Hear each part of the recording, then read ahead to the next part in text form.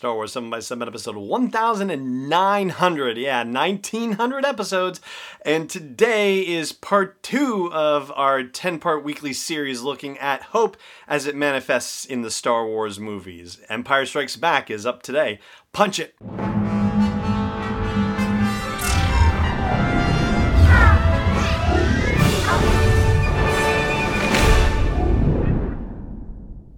Hey Rebel Rouser, I'm Alan Voivod and this is Star Wars 7 by 7. Thank you so much for joining me for this episode. Yes, it is number 1900 in the episodes, and if you've been with the show for a while, then you know that that is not actually how many episodes of the show I have done at this point because of the bonus episodes and that long lost episode 0. Well, it's not really lost, I mean it's on the website, but be that as it may.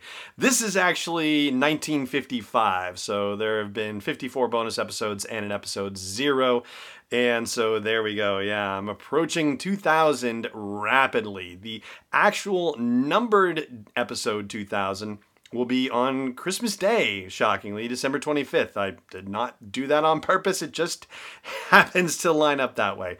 But we're going to get to the actual 2000 episodes, non-numbered included, next month. Yeah, that sounds about right. But be that as it may, we're not here to talk about numbers, really. We're here to talk about hope and the way that it's depicted in the Star Wars movies. We might talk about numbers because there are 7 instances of the use of the word hope in Empire Strikes Back, and I would say none of them are particularly remarkable except for maybe 2 of them. One of them is actually a use of hope in a spiteful sense when Leia says to Han that someday he's going to screw up and she hopes that she's there to see it. And then, of course, he's in the asteroid field and she says, "I take it back." So that doesn't work out. And there's another one that I'm going to talk about as we get deeper into the episode.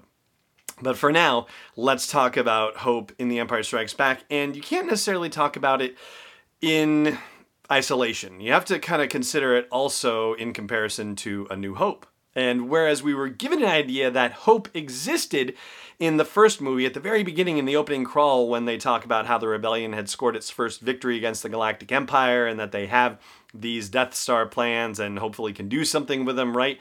Even though the initial releases of A New Hope didn't say A New Hope in the title crawl, you still got the idea that there was hope for this rebellion despite this incredibly destructive, all-powerful battle station being there.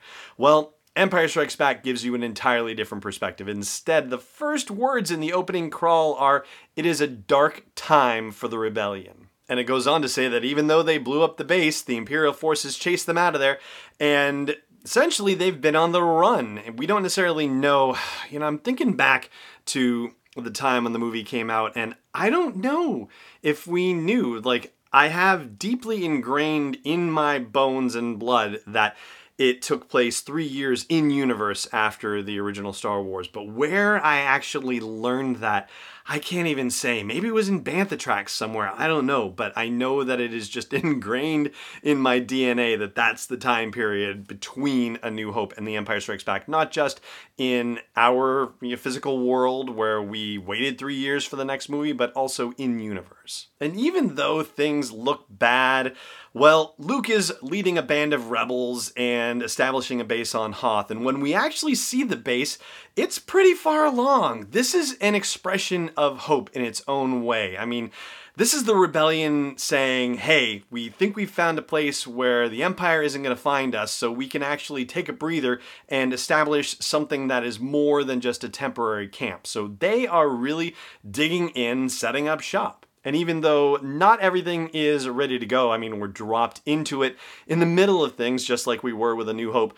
The sensors just got put in place, the energy shield isn't yet activated at the start of the movie, and the air speeders still aren't adapted to the cold, but you can tell that there is an expectation that they're gonna be there for a while and that they can settle in and breathe for a little while. But naturally, it doesn't go as planned, and once they discover that Imperial probe droid, General Rykian has to order the evacuation. But what's remarkable about the whole evacuation situation is that there's no panic about it. There's no sense of desperation. There's no sense of fear. There's just, hey, it's time to pack up and go. Even though they are clearly trying to settle in and be there for a while, they still have plans for the eventuality of having to leave. They are ready for the potential evacuation.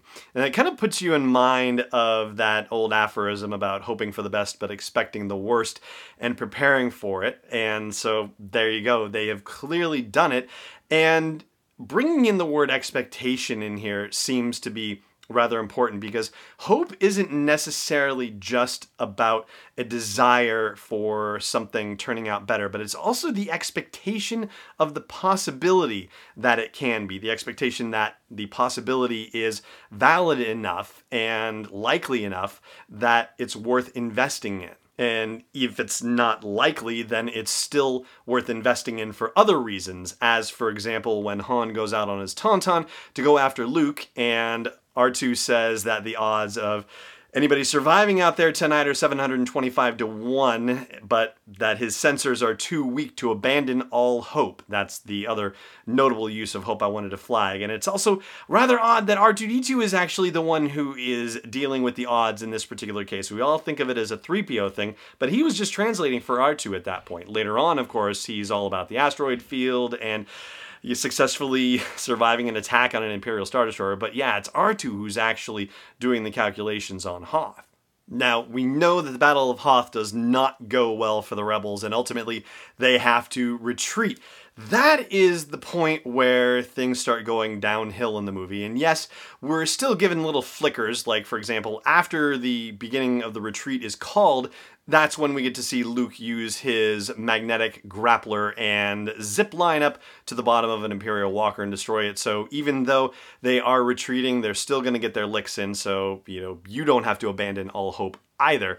But that being said, as the retreat happens and as Luke disappears into the wilds of Dagobah and Han and Leia and Chewie and 3PO go on a mad chase through the asteroid field, everything kind of narrows, and instead of it being hope for defeating the Galactic Empire, it is a hope for survival instead. And in fact, it's almost not even hope anymore. It's going to the expression of hoping against hope, which has always struck me as a bizarre expression. How do you hope against hope? But really, to understand it, you have to end up doing an etymology thing, digging into the origins of words.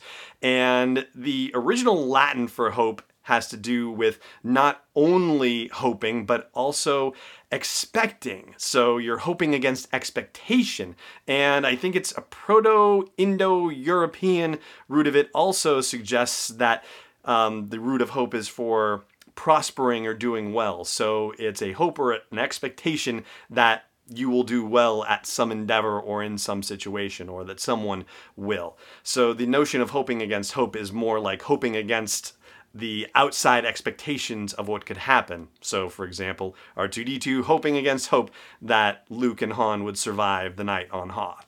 But as we get off of Hoth, and as we follow Han and Leia and Chewie and 3PO on their mad dash across the galaxy, what happens, strangely, is that because of the fact that their hopes for the rebellion, their hopes for making money in Han's case and paying off bounty hunters and so on and so forth, all those hopes go away and it narrows down to the notion of survival.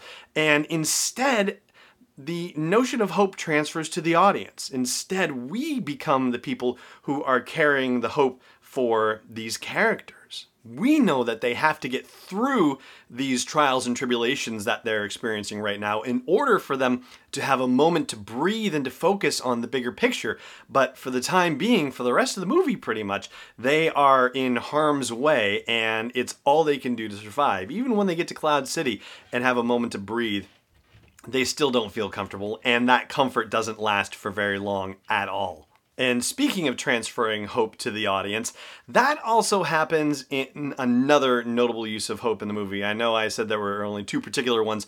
This isn't notable so much for its use or expression of hope, more about just what it teases for the final movie. But of course it's that line when Obi-Wan Kenobi says, "That boy is our last hope," and Yoda says, "No, there is another." So when Obi-Wan says that boy is our last hope, suddenly we have the ability as an audience to transfer the notion of hope back into the movie, back onto the character of Luke, and let him and his hope potentially carry the day. Yoda immediately takes that away from us by saying, "No, there is another." Suddenly, this isn't the only option. This isn't the do or die scenario that it's initially pitched to be, that we think it might be. The fact that there is another and we have no idea what that means, who that is, well, suddenly that opens up the possibility that Luke doesn't have to win whatever happens for the rebellion to still survive, for the dark side to be defeated, because there is some other option that exists that we don't know about yet. And thus, once again, we're not focusing on hope in regard to Luke, we're focusing on his survival, especially when Yoda says, mind what you've learned, save you it can. And so that's as much as I'm going to say about hope in The Empire Strikes Back, at least for the time being. But after the break, I want to share a couple of comments that were shared with me on Facebook in response to the first episode on hope that I did. And yeah, like I said, we'll do that after the break. Stay tuned. This episode is brought to you by Constant Contact, the premier email marketing solution for small businesses and organizations.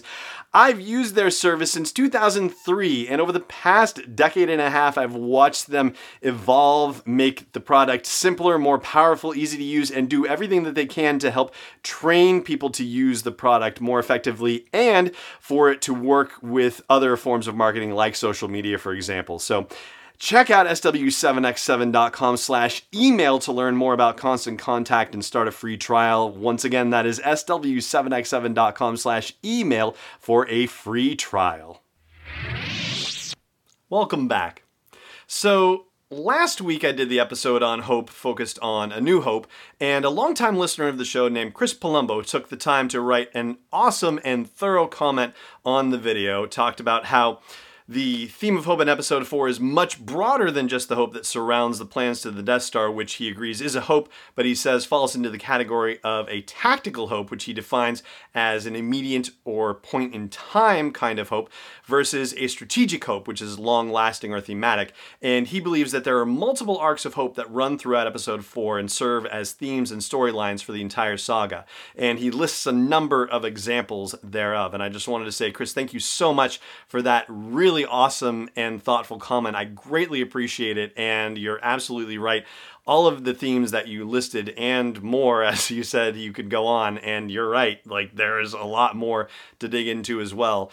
So thank you so much for that comment. I really appreciate it. This is a really big and juicy topic, and I am kind of scratching the surface of it, comparatively speaking, as I do these episodes, and I hope to be a lot deeper into it when we get to the actual release of Hyperspacing Hope, the book that will be coming out in November. But again, thank you, Chris, for that comment. I really appreciate it. It was awesome.